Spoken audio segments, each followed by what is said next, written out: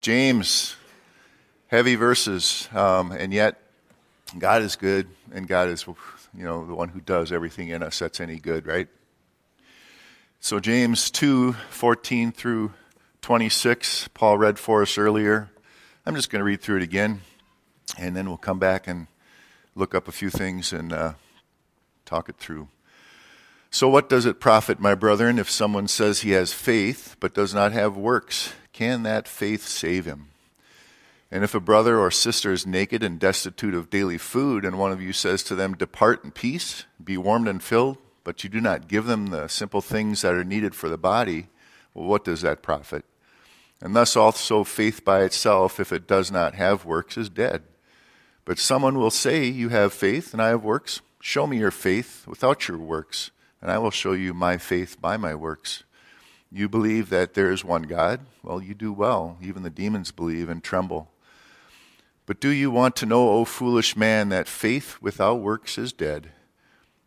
And was not Abraham our father justified by works when he offered Isaac his son on the altar? Do you see that faith was working together with his works?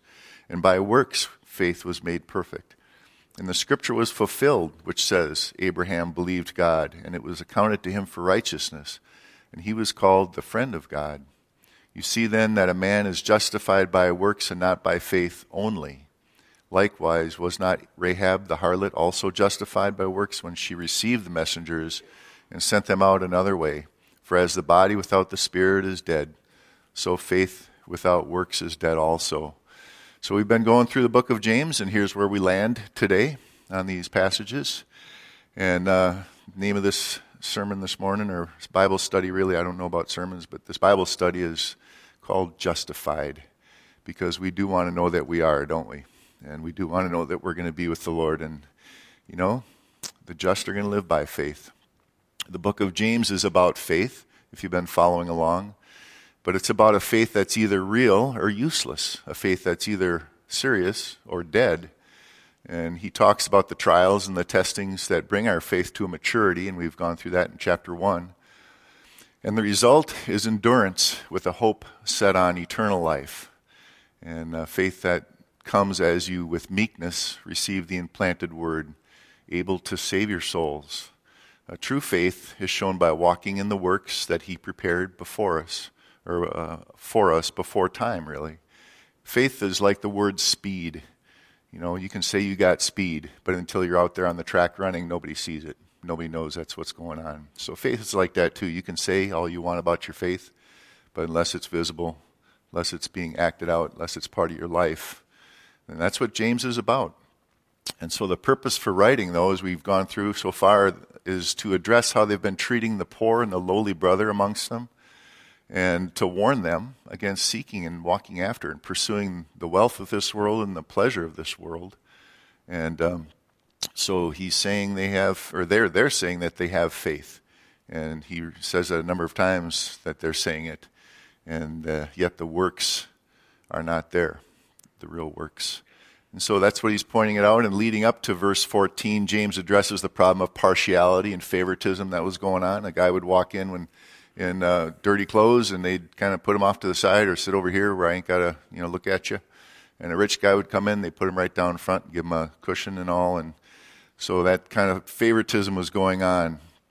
And he was writing to the 12 tribes that were scattered, but they were believers, calls them brothers and brethren, and as such, having faith in our Lord Jesus Christ, and not and there's possibly some came across from the synagogue with the true believers that followed along. We're still not necessarily 100% in that camp, and so these are that kind of mixed multitude that he's addressing here, to actually say to somebody, is your faith real?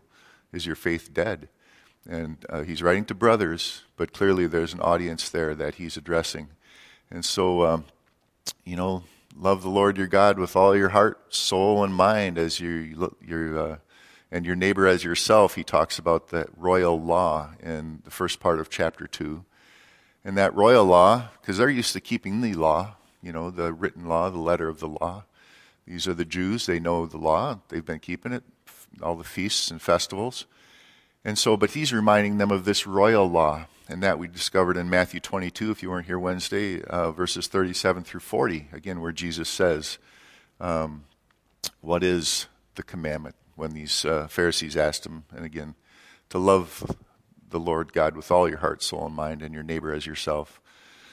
So, but they had become judges, it says in chapter 2 early on, and they had become judges with evil motives because they were favoring the rich guy over the poor. And so they had a lack of mercy. And he addresses that too at the very tail end of last part of that section, verses 12 and 13 in chapter 2. It says, so speak and do as those who will be judged by the law of liberty. You've been set free. God, sent Jesus. He died for our sins. We have liberty now. We've been set free. And we have liberty to do the good things. We don't use that liberty, and he talked about that, in order that we can run out and walk after all the sin and walk after all the wickedness that we used to. He washed us. We're clean. And so now we're walking after him and those things he prepared for us, again, before the foundation of the world, to walk in them. And we walk in that liberty. And it says, finally, mercy is not mercy unless it's shown in our lives and by our works and our deeds that we're now free to do. So picking up in verse 14 for this morning, it says, what does it profit, my brethren, if someone says he has faith but does not have works? Can that faith save him?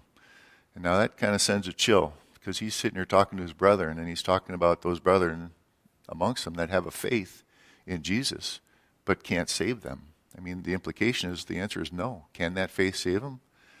Well, if a brother or sister is naked and destitute of daily food, and one of you says, depart in peace, go be warmed and filled, but you do not give them the things which are needed for the body, what does it profit?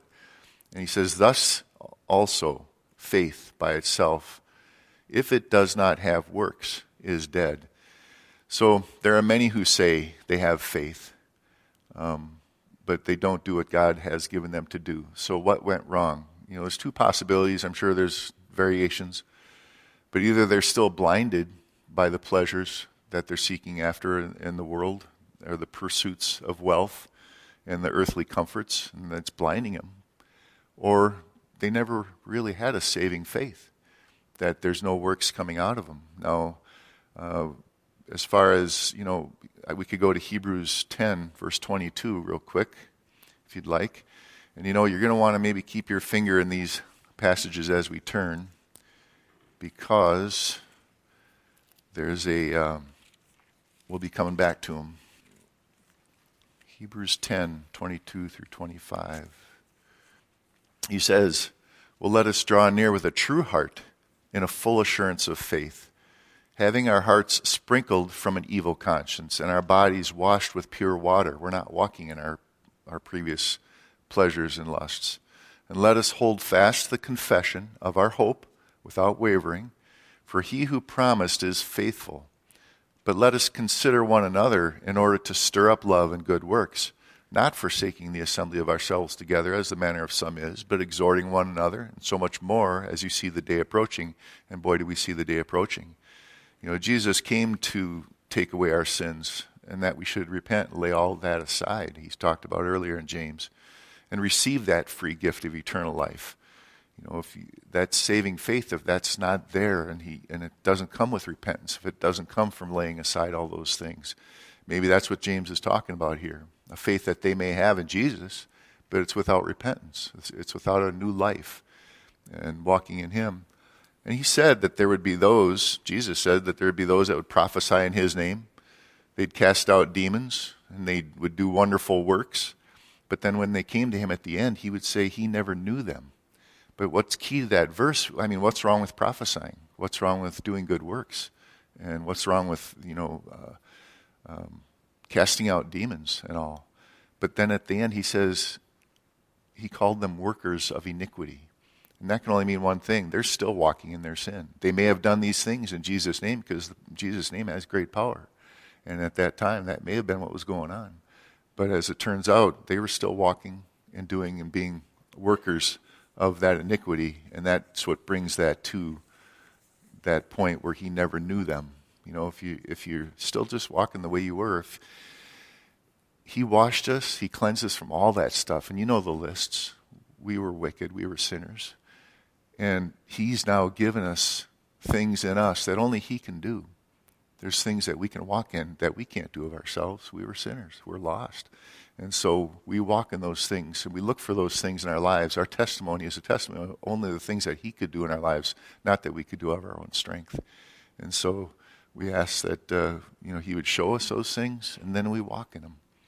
So verses 18 through 20, well, someone will say, you have faith and I have works. Well, show me your faith without your works. And James is saying, I will show you my faith by my works. You believe that there is one God. Well, you do well. Even demons believe and tremble. But do you want to know, O foolish man, that faith without works is dead? And like I said, these guys were casting out demons, and they came to Jesus. Well, demons believe, and they tremble.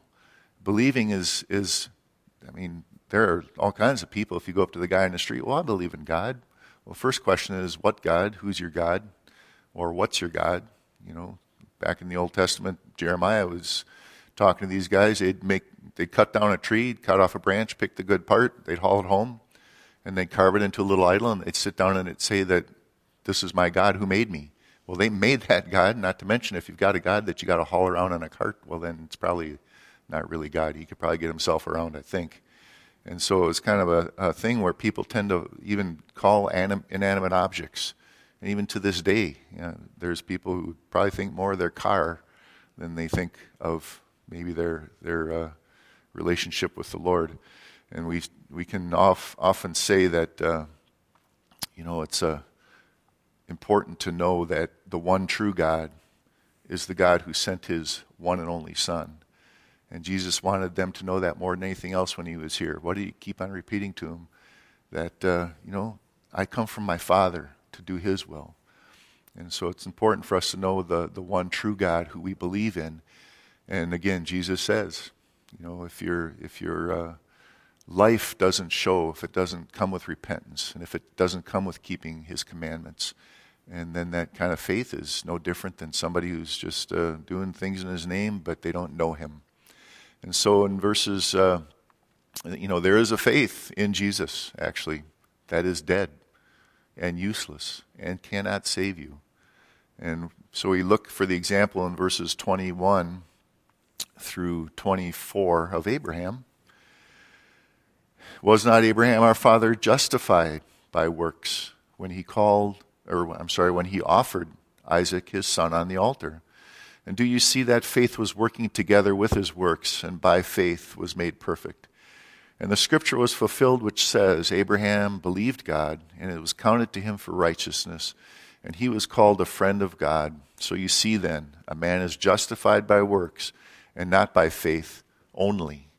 And you want to make sure that only is in there, because, that would sound an awful lot like a contradiction to much of the rest of the New Testament. But he's not talking about by works alone, but by works that prove out faith. So let's go ahead and look at Genesis 17, and you'll definitely want to keep your finger here. We'll be coming back to it in a little bit as well. Abraham, our father, he calls him. And when we talk about our father, James is writing to the 12 tribes scattered, and certainly the Jews are the descendants of Abraham. And, Jesus would clarify that, and Paul would clarify that there are some that call themselves Jews, but they're not. And so it's also faith. And it's also, we are his descendants through faith. So, chapter 17, we're just going to read 1 through 8. When Abraham was 99 years old, and the Lord appeared to Abraham and said to him, I am Almighty God. Walk before me and be blameless, and I will make my covenant between me and you, and will multiply you exceedingly. And then Abram fell on his face, and God talked with him, saying, As for me, behold my covenant with you, and you shall be a father of many nations. No longer shall your name be called Abram, but your name shall be called Abraham. For I have made you a father of many nations, and I will make you exceedingly fruitful. And I will make nations of you, and kings shall come of you. I will establish my covenant between me and you, and your descendants after you, in their generations, for an everlasting covenant, to be God to you and your descendants after you. Also I give to you and your descendants after you the land in which you are a stranger, all the land of Canaan as an everlasting, underline that, possession, and I will be their God. And God said to Abraham, as for you, you shall keep my covenant, and your descendants after you throughout their generations. Hebrews 11. Let's just go and look at Hebrews 11.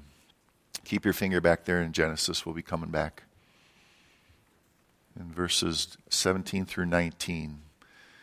It says, by faith Abraham, when he was tested, offered up Isaac, and he who had received the promise offered up his only begotten son, of whom it was said, in Isaac your seed shall be called, concluding that God was able to raise him up, even from the dead, from which he received him in a figurative sense. And if we look back at Genesis 18, it brings that perspective. We don't see really necessarily from Genesis where Abraham expected Isaac to come back. But in fact, he did, and we'll see that when we get back a little bit later. But in verses 15 through 21, it would be Sarah to whom it was promised, and not Hagar the Egyptian, and that's important. In Genesis 18, some time had passed, and the Lord came back to Abraham, and he said, in the time of life, or in a year or so, the same time next year, Sarah would have a son. Now, Abraham laughed at this, obviously. He's in his 90s.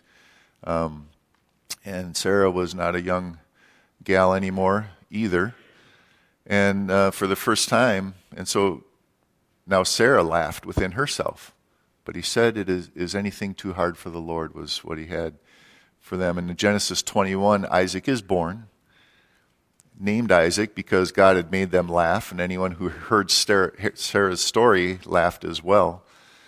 But this was Abraham's son of promise, from whom would come the generations of God's covenant, and who would dwell in the land that was promised. And Abraham knew this because only God could have done this thing.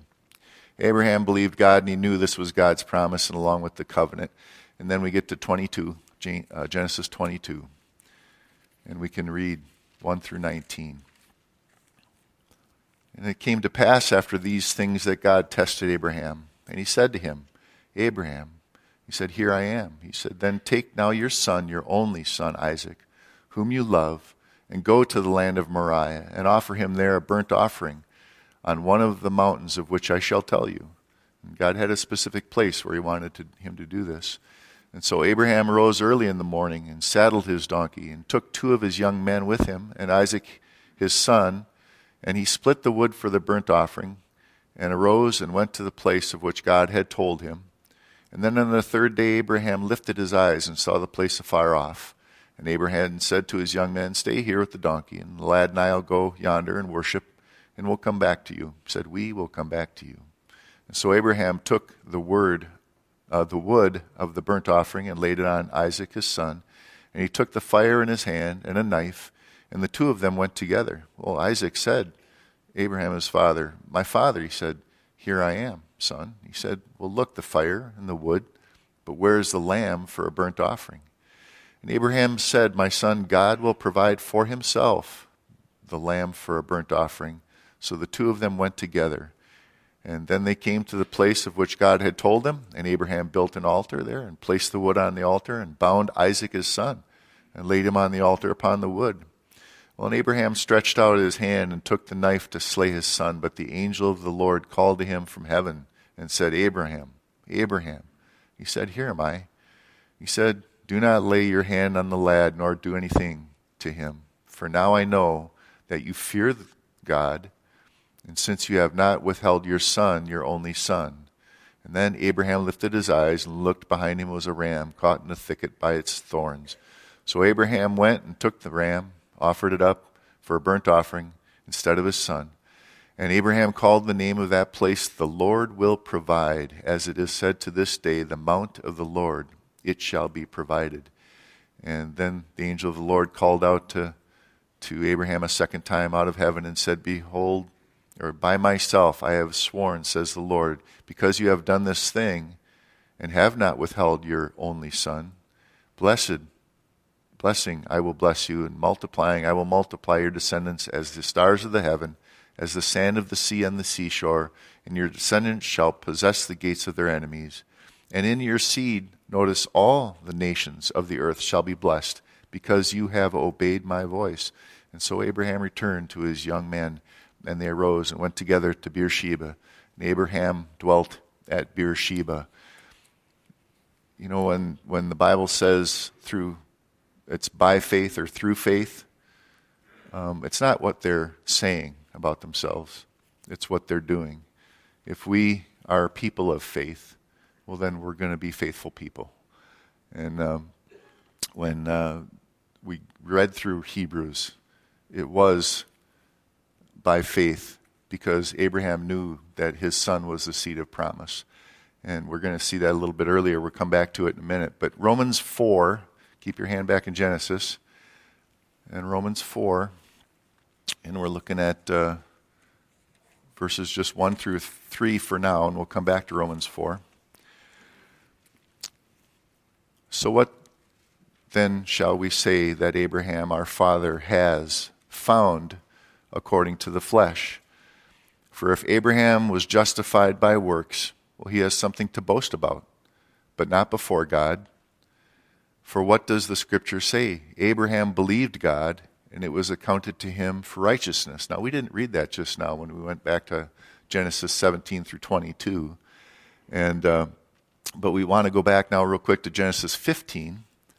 And what you want to keep in mind, because we're going to go through Romans 4 a little bit more, what you want to keep in mind here is Genesis 15 happened before Genesis 17.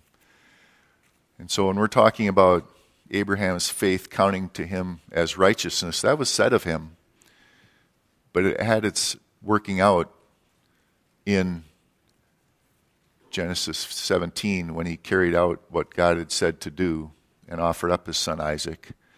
And so in Genesis 15, 1 through 6, after these things, the word of the Lord came to Abram in a vision, saying, do not be afraid, Abram. I am your shield, your exceedingly great reward. But Abram said, Lord God, what will you give me, seeing I go childless, and the heir of my house is Eliezer of Damascus? And then Abram said, look, you have given me no offspring. Indeed, no one is born in my house is my heir. And behold, the word of the Lord came to him, saying, this one shall not be your heir, but one who will come from your own body shall be your heir. And then he brought him outside and said, look now toward heaven and count the stars if you are able to number them. And he says, so shall your descendants be. And if you're able to, and nobody can count the stars. And so shall your descendants be. And he believed in the Lord, and he accounted it to him for righteousness. This is where Abraham believed. He believed when God made the promise. He didn't necessarily quit believing. There's no sign of any doubt or anything. But when he went and took Isaac up, and he said right here, it's going to be Isaac, the one that comes from you, the one that comes from Sarah. And, you know, he's an old man, and all he had in his house was his servant Eliezer and his kids. And he's going, you know, Lord, is this going to be it? Well, no, I'm going to keep my word, the Lord said to him. As we go back to Romans, Paul goes back on this, and in this next stretch, there's a lot of, you know, passages as we go through it, and we'll kind of take it apart a little bit piece by piece, because we're talking about justification. I don't want to stand before the Lord without being justified. I don't want to stand there in my own righteousness. I need his righteousness. And there's a good reason for us to understand this. But keep in mind, it was before he offered up Isaac that God had declared him righteous because of his faith. And so there's a difference between the faith and the righteousness of Abraham and the law that came later, the law of circumcision, the covenant that came later. And also says the Gentile believers. So Romans 4, and we're going to go from 4:4 all the way through 5:5, and we'll talk about it a little bit as we go. So it says, now to him who works, speaking of Abraham, the wages are not counted as grace, but as debt. But to him who does not work, but believes on him who justifies the ungodly, his faith is accounted for righteousness. And just as David also describes the blessedness of the man to whom God imputes righteousness apart from the works, and that's blessing. Blessed are those whose lawless deeds are forgiven and whose sins are covered. And blessed is the man to whom the Lord does not impute sin. And so in this first few verses, 5 through 8, he's quoting Psalm 32. It's a good passage to know and to learn. We don't need to go there. He says simply, blessed are those whose lawless deeds are forgiven and whose deeds are covered. Blessed is the man to whom the Lord does not impute sin. So he's not answering for his own sin, because if you read through Psalm 32, he repented. He cried out to the Lord. He asked him, Lord, cover my sins. And the Lord did. David acknowledges his sin, exposes his iniquity, it says in Psalm 32, confesses his sin. God forgives, God delivers. And it ends in the verse that we all know, he who trusts in the Lord, mercy shall surround him. And it's imputed, it's not earned. In verses 9 through 12 in Romans, so does this blessedness then come upon the circumcised only, or upon the uncircumcised also? For we say that faith was accounted to Abraham for righteousness. Well, how then is it accounted? While he was circumcised or uncircumcised? And so Paul's making this argument and talking about the law.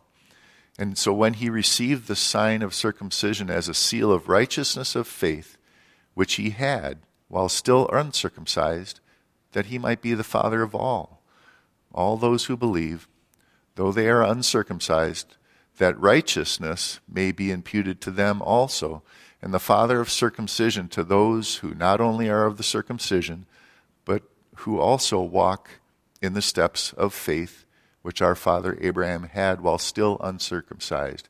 Oftentimes we think about the Jewish people, and obviously they're called the circumcision, keeping the law, and we are Gentiles, most of us. If you're not, don't raise your hand, that's fine. God bless you. And all, but the most of us, we find ourselves not included in the circumcision, scripturally speaking. And yet he says, well, it wasn't when Abraham was a Jew. Jews were, Israelis or the Israelites, or the Hebrews. This all came later, after Abraham believed, when he believed God's promise. And so that's the point simply that Paul is making here through verses 9 through 12. Abraham was declared righteous and justified by his faith before the covenant of circumcision. Same for us who believe in God also, that he has promised us salvation through Jesus Christ when we walk in faith. It says when we believed. In verses 13 through 17, for the promise that he would be the heir of the world was not to Abraham or to his seed through the law, but through the righteousness of faith. When God made that promise to him, he didn't have the law yet.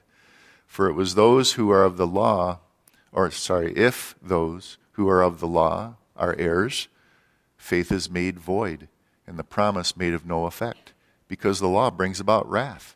For where the law is, where there is no law, there is no transgression. We didn't even know that it was wrong to sin necessarily based on, let me explain. Chuck Smith put it this way. It was a great little example for us. You go to the beach, you get a hotel, you're thinking when the tide comes in, it's going to be right there, and you're maybe the second or third floor up, and you're thinking, this is a great view and all that. And then you look down and you see this little sign that says, no fishing from the balcony. And that never occurred to me. I'm going to go get my fishing pole. Look at that. It's right there. And that's the example. We wouldn't have known that it was sin until the law came along and told us that it was sin. And so it's a example that he's giving, that the righteousness that we have is in that faith, not in keeping the law. And so verses 13 through 15, for the promise that he would be the heir of the world, or is that the one we just did? Alrighty. And so that righteousness is by faith before the law of Moses, which brought the awareness. The law brings awareness. The law is our schoolmaster. It lets us know that we can't do it. We cannot complete it on our own. It lets us know that our righteousness is never going to be enough. We talked about it Wednesday night. Catalina sits off of California there. How many miles? Anybody know? So you can get a guy who's healthy, and he's fit, and he trains, and Mark Spitz or whoever you want to get. And, it's a trek to get out there. But it's the ocean, and so it's not going to be easy. Well, he might make it all the way to maybe even 100 yards offshore, but he's not going to make it the whole way. That's what we're saying here. Even if you keep all the law, you're going to fail in some. And the other guy maybe hardly does anything like us Gentiles. We weren't even paying attention to the law. We were doing whatever felt good. And so we go and we swim out maybe about 30 yards and we're done. Where this other guy went maybe 30 miles. And so either way they fall short. It doesn't matter how close you got. All that matters is your righteousness is not going to be enough no matter how close you get. There's some awful good people in this world, but they're not good enough. You can be a Mother Teresa, but if your righteousness is found in yourself and not in the Lord Jesus and his provision for us, well, that's not good enough.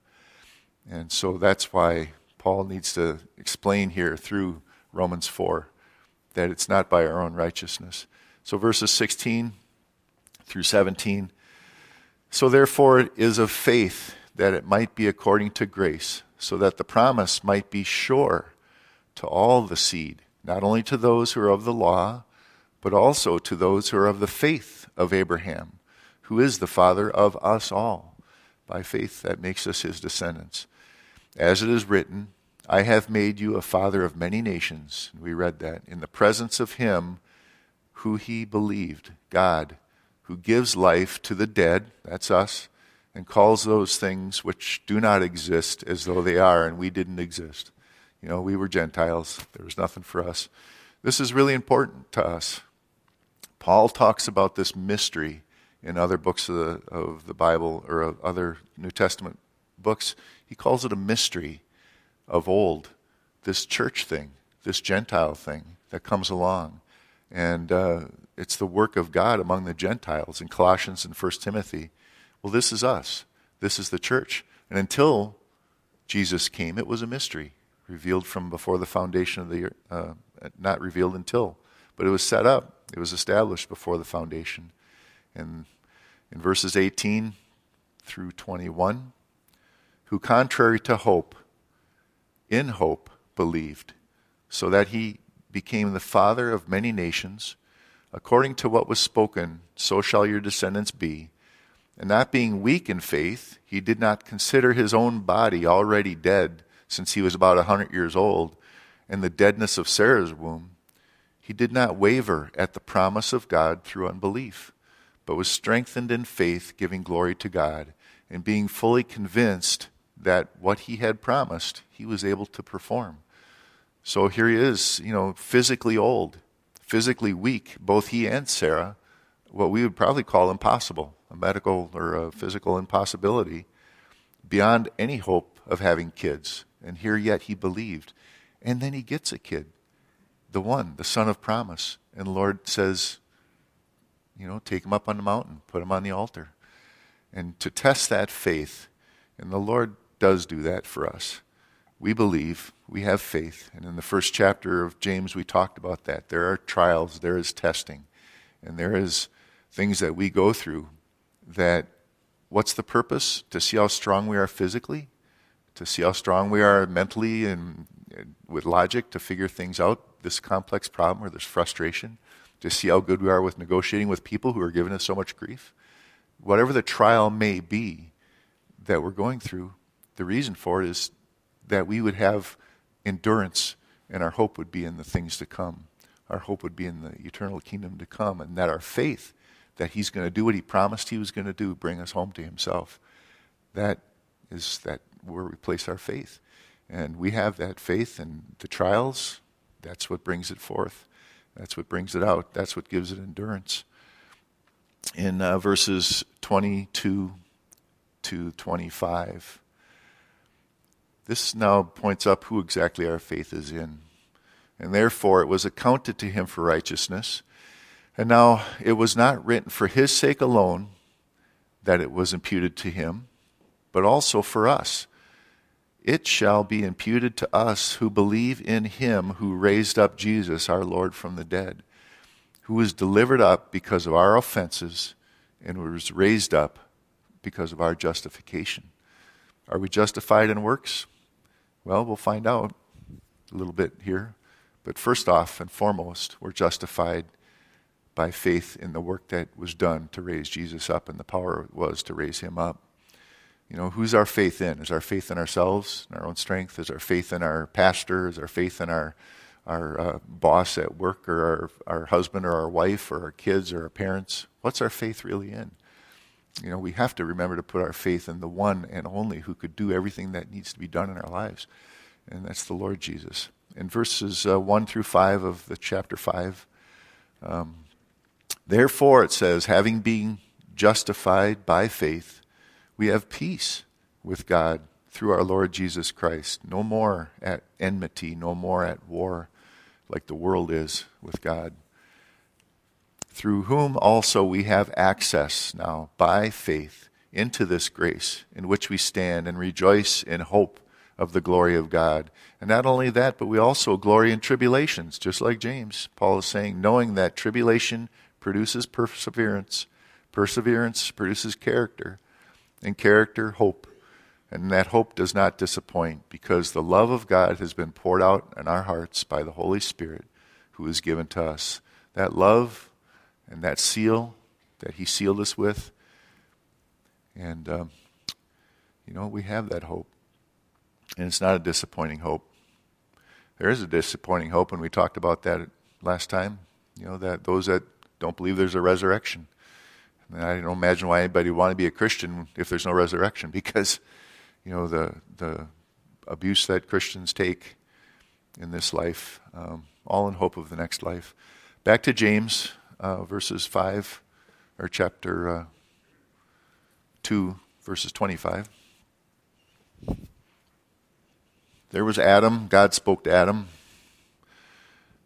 He said some things to Cain. He spoke to Enoch and walked with Enoch. He spoke to Noah. We have these accounts of the Lord speaking. And the Lord spoke to Abraham. Well, the Israelites were coming through the land.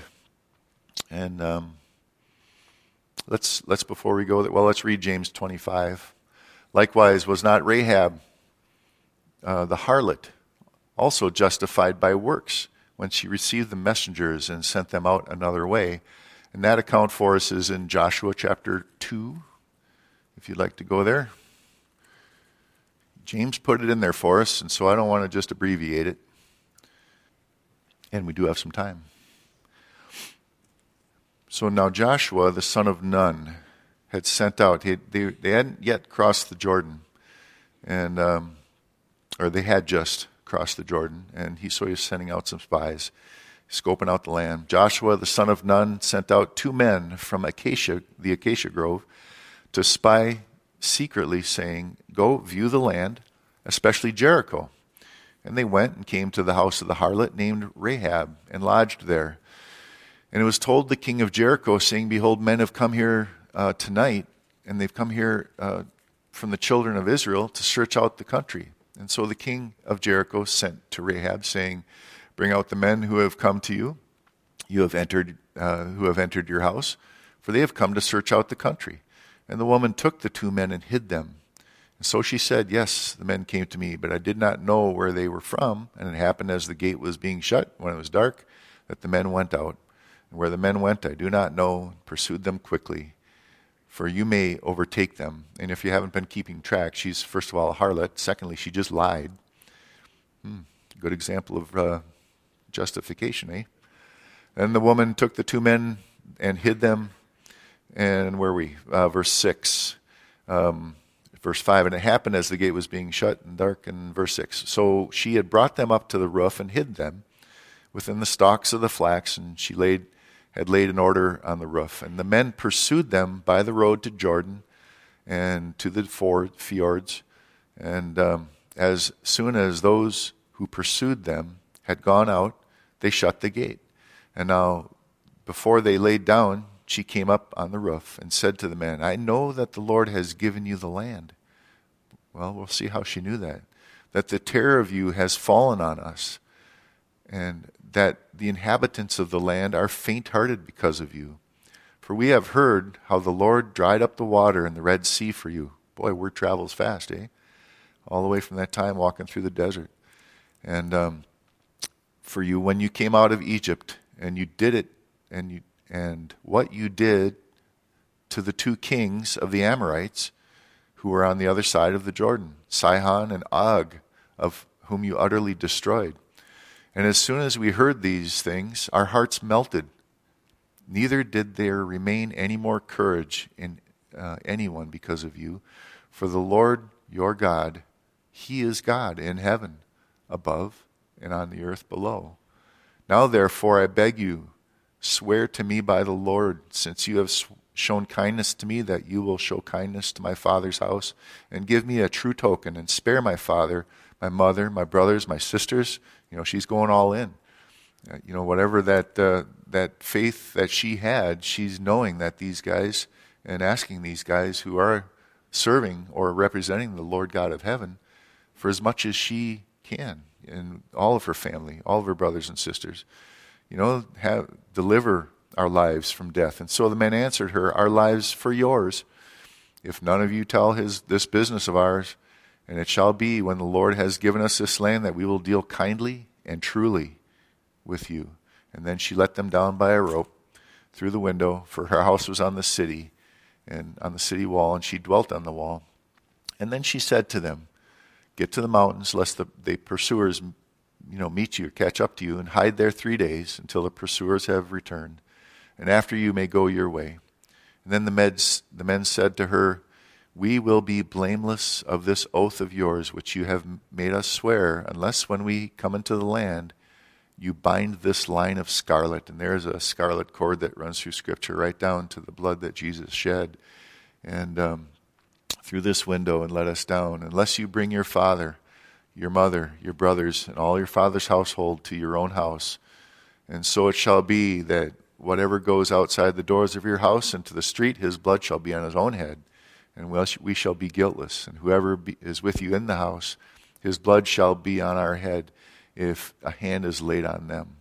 And if you tell this business of ours, then we will be free of our oath, which you made us swear. And she said, according to your word, so be it. And she sent them away. They departed. She bound the scarlet cord in the window. They departed and went to the mountain and stayed there 3 days until the pursuers returned. The pursuers sought them all the way, but did not find them.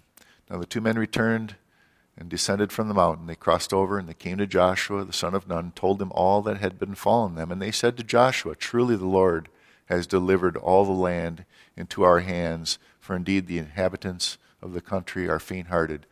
You hide in the house where the scarlet cord is. We hide in Jesus, in his righteousness, because of his blood that was shed for us. And so the story of Rahab, James points out, not only was she a Gentile, she was also a harlot. And we talked about her even telling some tales to hide these guys. But out of fear and out of reverence and out of respect for the Lord, and knowing that he was indeed the Lord. She says it right there, we read it. No chance of finding any justification in keeping the law for Rahab. A harlot would be stoned to death. If your daughter, a Levite, had a daughter who was a harlot, she was to be burned to death. Harlotry and all was clearly sin, was clearly an abomination to the Lord. But Rahab had enough faith just to recognize that God was with Israel, a simple faith. So she helped the spies, and she took her place in the book of Hebrews, the hall of faith. Back to Hebrews 11:31. This Gentile, this harlot. In verse 31 it says, by faith the harlot Rahab did not perish with those who did not believe when she had received the spies with peace. And so these guys that were in the hall of faith, these saints in Hebrews chapter 11, they're not there because of what they believed only or what they said they believed. Well, they were there because of what they did, the actions that proved out what their faith was. And if all they were preachers, well, it was at a cost. They were sawn asunder. They were, you read through the Hebrews 11 and you'll see what they suffered for preaching. So if they were preachers, yeah, it was all about what they were saying, but it was what they suffered in order to, and that faith that they endured that and kept on preaching. That might be all the suffering. That might be all the works that we suffer or that we have sometimes, in that we simply preach. We simply tell people. And as a result, we suffer for it. We don't get invited this or that, or we don't get to enjoy the promotion here or there, or we don't even get to keep our job, for the days that we're living in. Who knows? You have to be sensitive. You can't offend. You can't read Romans chapter 1, verse 18 to the end without offending. That's not going to happen in a lot of job places, a lot of workplaces. And so what's our response in Hebrews 12, 1 and 2? Therefore, we also, since we are surrounded by so great a cloud of witnesses, let us lay aside every weight and the sin which so easily ensnares us. There it is, repentance. And let us run with endurance the race that was set before us. There's being patient under trials, looking to Jesus, the author and finisher of our faith. So you're looking at your faith and you're wondering, gee, is my faith saving me? Is my faith enough? Is my faith the kind of justification that I need? Is my faith got the works? Well, who's the author? We're looking to him. He's the author of your faith. He's the finisher. He's going to bring it to completion. In James 1, we're talking about trials and testing. And so that's the thing that he's doing, bringing about that patience. And that word, he's going to make it perfect. He's going to make it mature. He's going to make it complete. Looking to Jesus, the author and finisher of our faith, who for the joy that was set before him endured the cross, despising the shame, and sat down at the right hand of the throne of God. It's the same for us. We consider him as our example. That's why we endure what we endure in this life, because the joy that's set before us. Having joy in trials is not easy. To try and fake a smile when you're suffering is not a pretty face. And that's not what he's talking about. He's talking about down deep, we have this joy, knowing that what lies ahead for us, keeping our eyes on that. And, Lord, come quickly. And in the meantime, let us do what it is that you'd have us do. And so, does James contradict Paul? We just went through and established justification by faith. James established justification by works and not faith alone. So what's the balance? James says it's our faith working together with works. And by works, faith was made mature, made complete, not keeping the letter of the law. He talked about in the previous part of chapter 2, but that royal law of love. We're not trying to do works that are keeping the law in order to be saved. Because we are saved and we have this faith and he's worked in us these things. Now we're free, and that's that free law of liberty. And simply says, without any works, faith is useless and faith is dead. Well, what does Paul say to sum up everything in Ephesians 2, 1 through 10? And I think this is a good capsule for everything we talked about. I don't think Paul disagrees with James one bit. I think they not only complement one another, there's no contradiction. I think they both have the same thing in mind. I think and both are true, even the Lord talking about walking in repentance, talking about keeping his commandments. And what was the greatest commandment? To love. Love the Lord thy God with all thy heart and your brother as yourself. But in Ephesians 2,